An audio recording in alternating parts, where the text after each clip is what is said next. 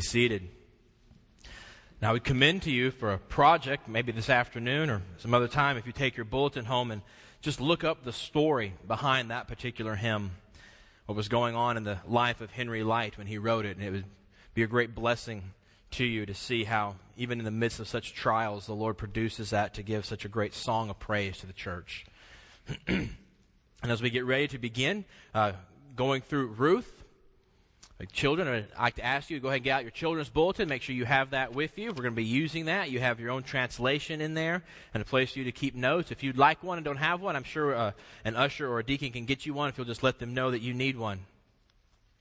And for the rest of you, we'll be looking at Ruth chapter 2, verses 1 through 13. It's printed in the ESV and Toto for you in the bulletin. Of course, you're free to turn there in your own Bibles. And before we go there, just to remind you of where we've been in the book of Ruth here, is Naomi and her family go to Moab in fear because of a great famine in the land of Bethlehem where they live. While they're in Moab, all the men die. And so she repents of going to Moab and comes home. And one of these Moabite widows, Ruth, comes too. Ruth casts her lot with Naomi's God and goes with Naomi to God's people back in Bethlehem. And so they get back there, and it turns out that once they're there, Naomi is, well, a bitter old woman, as we saw last week. She's convinced God has it out for her, but the chapter ends in hope. It's the time of harvest. The famine is over. There's food and there's work available.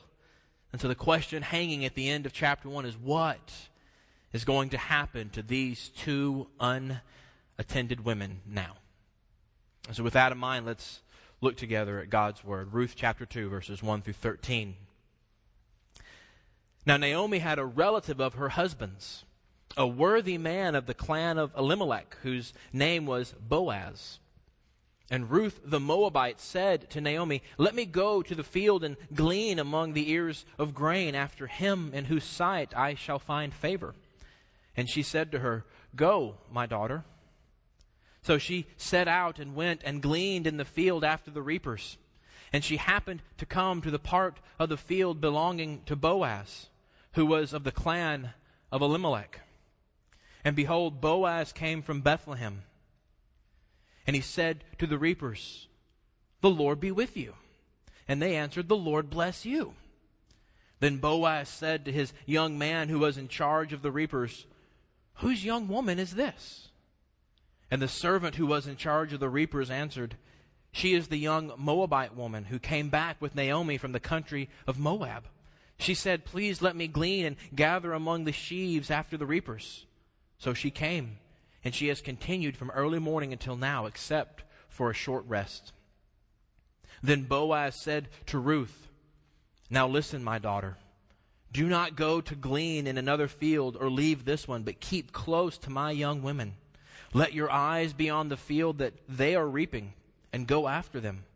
Have I not charged the young men not to touch you? And when you are thirsty, go to the vessels and drink what the young men have drawn." Then she fell on her face, bowing to the ground, and said to him, "Why have I found favor in your eyes, that you should take notice of me, since I am a foreigner?" But Boaz answered her, "All that you have done for your mother-in-law since the death of your husband has been fully told to me. How you left your father and mother and your native land and came to a people that you did not know before.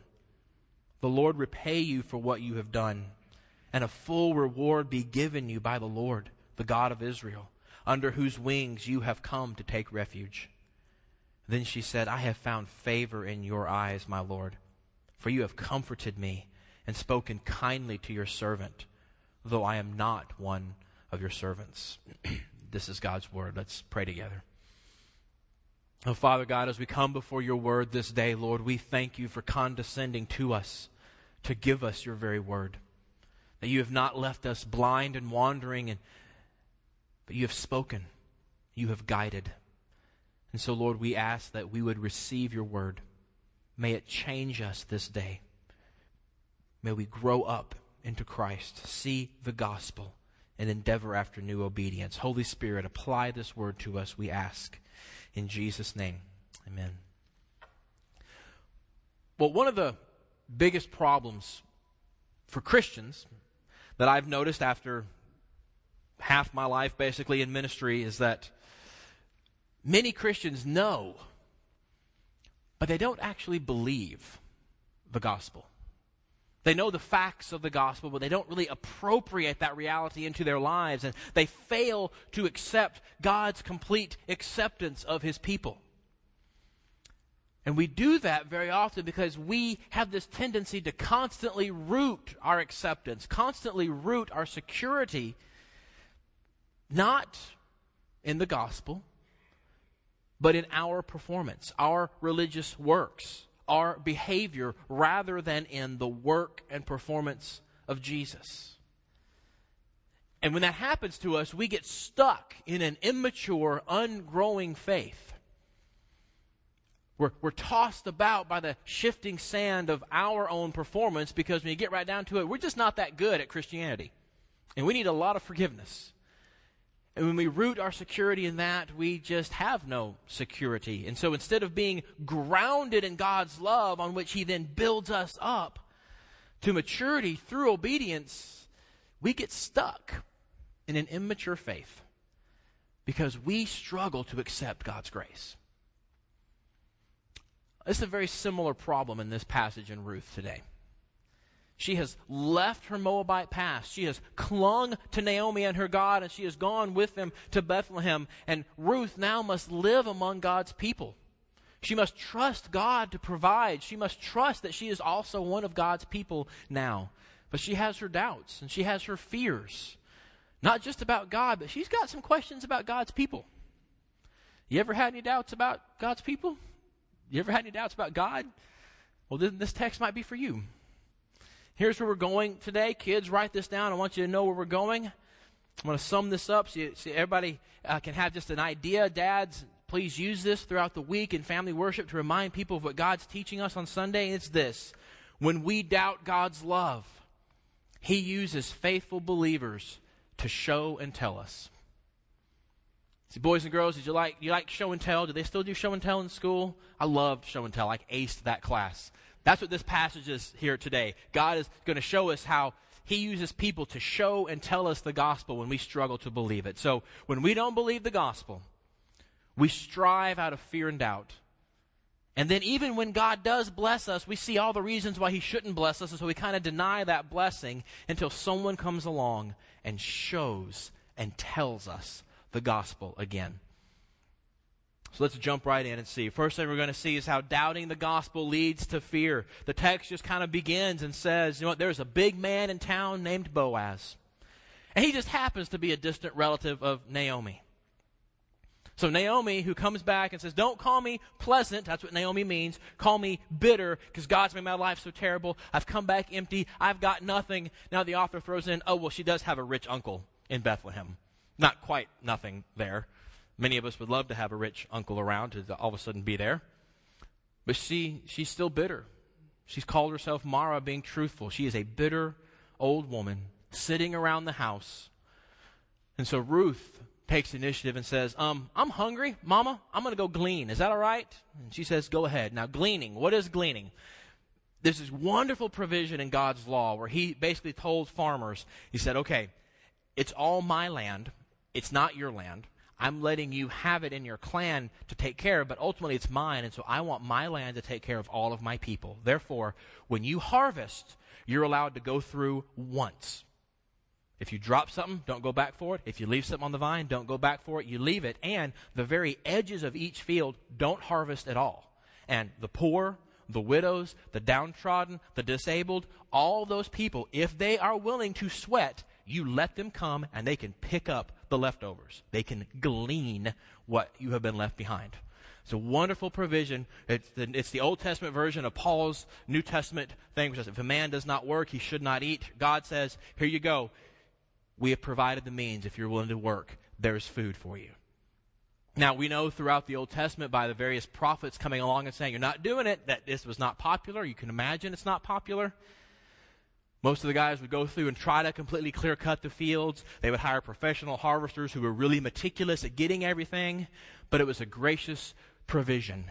And so Ruth is going to go and engage in that. But before we get too idealistic about this, let's be candid. This would be like you and I trying to provide for ourselves by collecting and selling aluminum cans. We'd probably avoid starvation, but barely, right? I mean, eventually you can only eat so many ramen noodles and you got to have some vitamins. So that's what she's doing here. But she's going to do something. So verse 2, Ruth says basically, I'm going to go see in whose side I shall find favor. Maybe I can find favor. Maybe I can find grace. And that's kind of the crux of this text. Boys and girls, I don't want you to miss that. So look with me at your verse 2, what it says here. Ruth actually asks the question in verse 2. She says, can I go gather the harvest for the poor wherever I find grace? So she's looking for grace. She's confessed belief in the God of Israel. She's abandoned her old life to be part of his people. She's afraid. She's unsure if she'll be accepted as part of God's people. But she says, I'm just going to go try. In her fear, she's not lazy. She gets to work. And what's great is God uses that. When she steps out, look what happens. Look with me, everybody, in verse 3. It says, she set out and went and gleaned in the field after the reapers. And she happened to come to the part of the field belonging to Boaz. Don't you love it when they throw things like that in there? Oh, she just happens. She just happens to have a relative who's Boaz. Oh, Ruth just happens to show up in this field. And so let's get this straight, right? This guy who's described as a rich, worthy man just happens to be a relative. Ruth's wandering around, just happens to show up in his field. And the next verse tells us Boaz just happens to show up when she's there. That's a lot of just happens, isn't it? See, the writer here is being purposely ironical. He's going the opposite way, saying, yeah, just happened. Think air quotes, okay? Just happened. To try to emphasize God's providential hand. She gets up, and he's guiding her right there behind the scenes. See, this is the beauty of God's providence. It's this wonderful mystery. And if anybody ever comes to you and says, I can completely explain God's providence, run, because they're not telling you the biblical truth, because it's still a mystery. But basically, it kind of works like this. We get up and move and act, and somehow God has already ordained it and works already with us. So we work, God works, and wonderful things happen. His control, his sovereign providence does not negate our efforts. Ruth's request to glean, Naomi's permission, Ruth's choice of a field, Boaz's decision to check on the field at this time, they're all instruments in God's hands to bring about his purpose of blessing Ruth and Naomi. So we see Boaz shows up as the story continues. And it's not just that he's a substantial, important man. Actually, if you go back in verse 1 with me and look at verse 1, it says he is a worthy man. This is actually that great King James phrase, a mighty man of valor.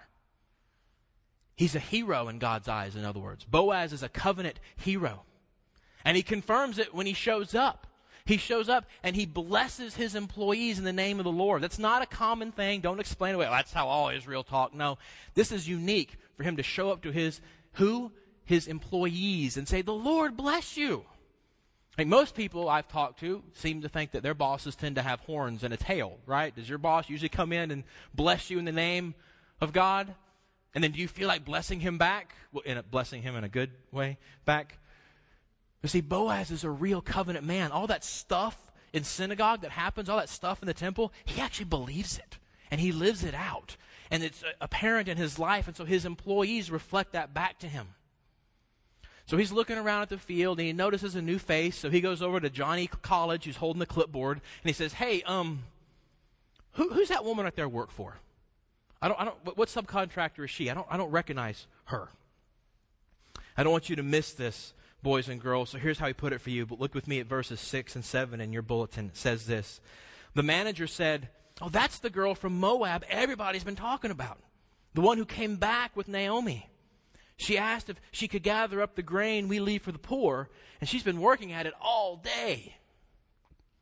See, folk have been talking about Ruth, saying good stuff about this Moabite girl, actually. Her devotion to Naomi, her faith in the God of Israel and coming here, and now her work ethic. All these things commend Ruth to this community. But this passage also shows us that Ruth is still working in fear. We're about to see it explicitly, but it's kind of hinted at here. Remember, this is after her conversion to the God of Israel. If you weren't here a couple weeks ago, she made a clear expression in Old Testament words of faith in the God of Israel, put her lot in with him, abandoned her old ways, and said, "You're my God." This is after she's done that. This is after she's been planted right in the middle of God's people in Bethlehem. She is still striving to be accepted by God's people. She's working really hard so that these people won't kick her out because they didn't like Moabites.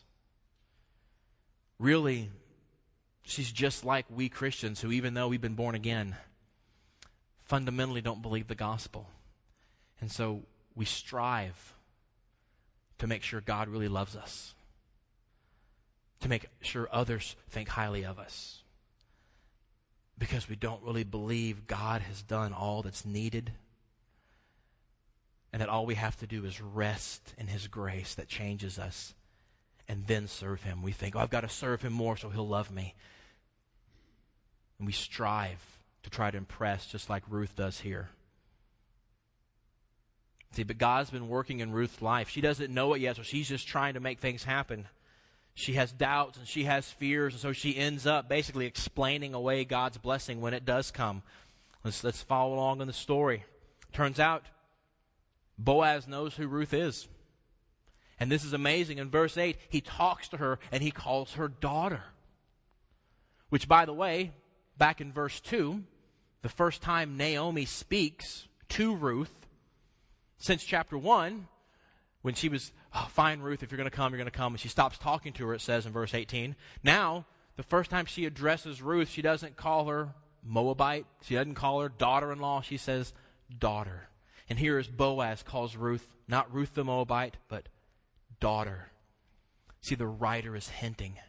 She's not a Moabite anymore. She's family. She doesn't believe it, but they do. So what's Boaz do? Boaz tells her, okay, look, I want you to stick with my women employees. I want you to glean with them. See, what would happen is the professional harvesters would come, they'd grab a bundle of stalks, they'd hit it with the scythe, they'd gather it up, and once they got too big of a stuff to carry, they would just dump it and they'd move on. And the women came behind them and grabbed those piles and tied them up into bundles to be picked up later. And so instead of her getting the leftovers, instead of her gathering around, she's actually getting to stick her hand in the cookie jar. She's getting to do something really amazing. This kind of gleaning is really amazing. Here's I want to give you an illustration of this. Okay, I know we've got these around here. Anybody ever seen a cotton field after the mechanical picker has gone through? You see it post-harvest? Anybody ever seen that? Okay, I know. Oh, come on. They're right down the road. Okay, yeah. So, you know, the mechanical cotton picker leaves it a lot of cotton behind. And Nikki's family, until this past year, were actually very large cotton farmers in Arkansas. And her uncle tells this story about how when they first switched to mechanical pickers instead of using an army of people, that all the teenagers in the family were required to go back through afterwards because their grandfathers couldn't believe how much cotton was left over. And so they would get paid to go and pick the cotton. And the problem is if you've seen the hopper from a mechanical cotton picker, it's got all the burrs and it's got chunks of stalk in it. It's not pure, beautiful white. Whereas the hand-picked cotton is pure, beautiful white. Well, her uncle, I think it was Danny, probably was Danny, her Uncle Danny, as a teenager, he gets there and he hasn't got that much, so he just goes to the mechanical hopper and he just starts putting it in his bag. And of course, right? As soon as Grandpa comes and sees it, like, and I'm sure he was very old school disciplinarian on him, I would imagine, and took care of it. But see, Boaz is basically telling Ruth, look, you can stick your hand in the mechanical hopper. Go ahead, get it all. You don't have to do it by hand. Get as much as you need. Follow around. Go ahead. It's an amazingly extravagant gift. And then he tells her, you know what I want you to do? I don't want you just to go in this one field. I want you to follow my work crew around tomorrow when they go to this field, and the next day when they go to this field, and this entire month as they're doing the barley harvest, and since it's early, when they come back to this field to do the wheat in a month, you follow them there, and you follow them around, so you're going to be fed for the next 6 months. Are you okay with that? It's an extravagant and costly gift. And what does Ruth do before such an amazing, gracious gift? She doesn't believe it. She asks, what's the catch? Why are you doing this? Look with me at verse 10, how she asks it. She says, why have I found favor in your eyes that you should take notice of me, since I'm a foreigner. Notice what she hoped for, even prayed for in verse 2. May I find grace, may I find favor. She confesses she's received it here. She just can't believe it. Because see, when God's people doubt his favor and his grace, we doubt his blessings too. We explain them away. Boys and girls, look with me at your verse 10. I want you to understand this too. It says this. She says, why have I found grace with you? I'm not one of you Israelites. I'm from Moab. See, in spite of her belief in God, in spite of leaving her old life, she doesn't think she's really in with God or really in with his people. So she says, I'm not one of you. I'm a foreigner. I'm a Moabite. You don't like Moabites. And we too, when we struggle to believe God's grace, when we don't believe the gospel, we live out of fear. We live out of that kind of doubt. We say, God's not really pleased with me. I'm not really in with God. He's always a little disappointed with me because I'm always a little disappointed in myself. And so God must be disappointed in me too. I can't believe that I'm fully accepted. I just don't believe it. In spite of the blessings he keeps pouring on us, we see all the reasons why he shouldn't bless us. And then the writer here gives us a great picture in the rest of verse 10. Look with me. It says, what's her reaction? She fell on her face, bowing to the ground. This is actually worship. Throughout the Old Testament, these verbs here, fall on your face, bow to the ground, are used together constantly to depict worship unto God in the sanctuary. See, this is what sinners are supposed to do before the overwhelming grace of God. Those of us in Christ, are we amazed at the grace that we get? And do we come to church, therefore, from the heart, wanting to worship God out of gratitude for what he's done, to come and say, I'm a sinner, you've been so kind to me, I want to worship and bow down before you? Or are we mainly here to be entertained and amused, and if it doesn't happen, you'll let somebody know? You see, when we churched folk don't believe the gospel, that sinners like us are fully forgiven and accepted by God because of what Jesus Christ has done. When we don't get that, we not only explain away God's blessings, but we don't really worship him. Because without the gospel, God is not worthy of our worship, because it's all about us and our moral efforts and our behavior and our works, and he kind of is a hindrance. So we're coming to really worship ourselves. So entertain me, make me happy, make me feel good, keep it on time, and we're good. That's what church is about. Or if you recognize I'm a sinner deserving judgment and God has given me kindness, then you come to worship and bow down. Who are we? You see, like Ruth, we need to know our unworthiness, but we don't need to stay there. In our unworthiness, we then need to see the greatness of Christ to save great sinners such as us. You see, it's when we don't think much of the work of Christ that we come to church to be pumped up for our efforts instead of worshiping God for his efforts. We should ask with Ruth the question, why did I attain this grace? And then we hear the answer that you've done nothing to attain this grace. You don't deserve this grace, but Christ has paid the debt for you and brought you into God's family. Then we worship and bow down. If you have your bulletin, I want you to turn back to the very beginning, or they'll put it up on the slide. We have this great quote we found for you from John Bunyan addressing this very same issue, because Christians have struggled with this for hundreds of years. Here's what he says to his congregation about this issue. He says, "It is not my good frame of heart that makes my righteousness better, nor yet my bad frame that makes my righteousness worse." I'm going to stop right there. Do you believe that? Do you believe that it's not your good frame that makes your righteousness better? I don't think many of us actually do. Nor yet my bad frame that makes my righteousness worse. We don't believe that either. We think it does. He goes on, "For my righteousness is Jesus Christ himself, the same yesterday and today and forever." See, our righteousness is Jesus Christ, not the shifting sand of our behavior. And we confess Christ as Lord. His righteousness is our anchor. And if we would believe that, then we would quit doing this. I've been a bad Christian today. God hates me. Oh, I did pretty good today. God loves me. Oh, I did bad today. We would stop that and say, my hope is built on nothing less than Jesus' blood and righteousness. It's not just a song we sing. It's a truth that we hold on to. Where are you in that? Because when we doubt God's love, He doesn't leave us there, thank God. Instead, He brings faithful believers to show and tell us. And He does that so we can see the truth, so we can know the truth. So Boaz has done part of that. He has shown her the blessing of God. He has been the instrument God has used to show her His blessing. And now He's going to explain it to her because she still doesn't get it. Kids, look with me at your verse 11. Here's where he starts to explain it to her. Boaz said to her, I've heard all about what you did for Naomi. Even though you were a widow too, you left your whole life behind to come with Naomi to us. See, Boaz answers her right at her point of need. She can't imagine God. She can't imagine Boaz accepting a Moabite like her, showing grace to a foreigner like that. So he talks to her right at the need. We know who you are. We know what you did, and we love you for it. There's more going on here than we catch in a first reading. I want to look at the ESV version of verse 11 now. So everyone else, look with me at your verse 11, where it says, he says, I know how you left your father and mother and your native land and came to a people that you did not know before. You see, an original reader would pick up on that language, something that you and I miss.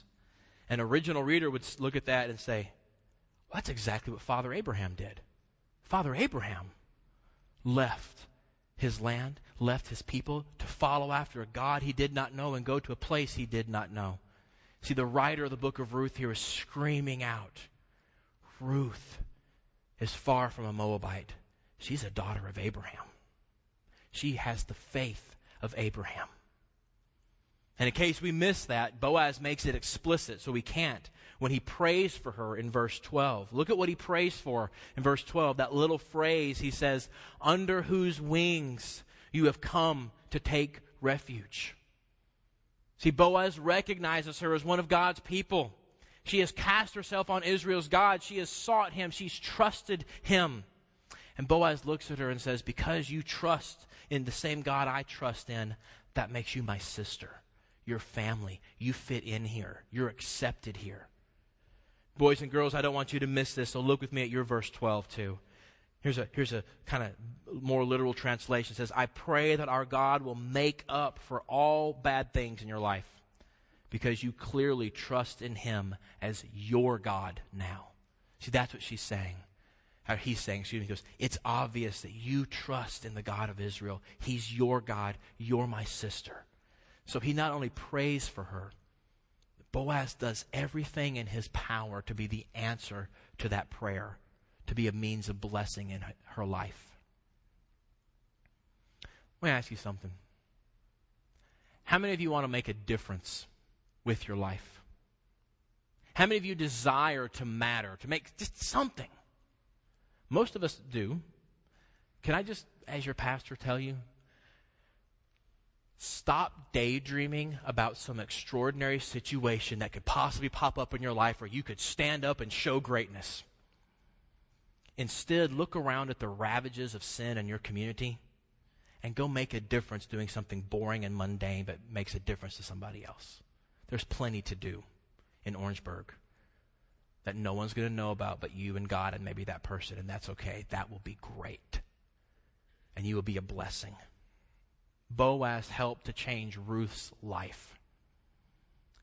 She has been shown in word and in deed the truth of God's grace.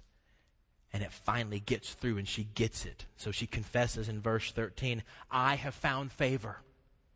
She hoped and prayed for it in verse 2. It's the exact same phrase. She disbelieved it in verse 10. Exact same phrase. And now she accepts it in verse 13. Kids, look with me at your verse 13 so you don't miss it either. She says, God answered my prayer. I not only found grace, but you've also encouraged a nobody like me. She gets it. She says, I'm a nobody. There's nothing about me to earn such favor. It must simply be a gift of this gracious God who made me one of His. You see, Ruth is a Moabitess. She was a Moabitess. She has now learned this God of Israel is not my father's God. That Moabite religion she left was all about performance. You had to give blood, preferably human blood, to get a blessing from that God. Tit for tat, more blood, more blessing. There was no grace for the needy. There was no acceptance by God's grace. It was all about earning it by suffering. But now Ruth has been taken on this journey to recognize, no, the God of Israel is not like that. He is a God of grace and favor to the least needy. So she sees her need. She expresses her prayer. God hears it. God answers it. She doesn't get it. Boaz confesses it for her. You're an Israelite, Ruth. You're not a Moabite. You trust in the same God. And Ruth accepts his testimony, and she's encouraged and comforted. Because when we doubt God's love, he sends other people, other faithful believers, to show us and to tell us about his love. So as we wrap up, what do we do with this? Well, Christians, dear Christians, those of you who know you're in Christ, quit looking at your moral efforts. Quit looking at your behaviors. Quit looking at how you do as your basis for security and hope on a daily basis. I mean, yes, you can answer the trivia question. Yes, I'm saved by grace, but day in and day out, you base how you think God feels on you on how well you think you're performing Christianity. I know you do it. Stop, because that's not the gospel. And it keeps you in this immature, exhausting religion of anxiety and fear.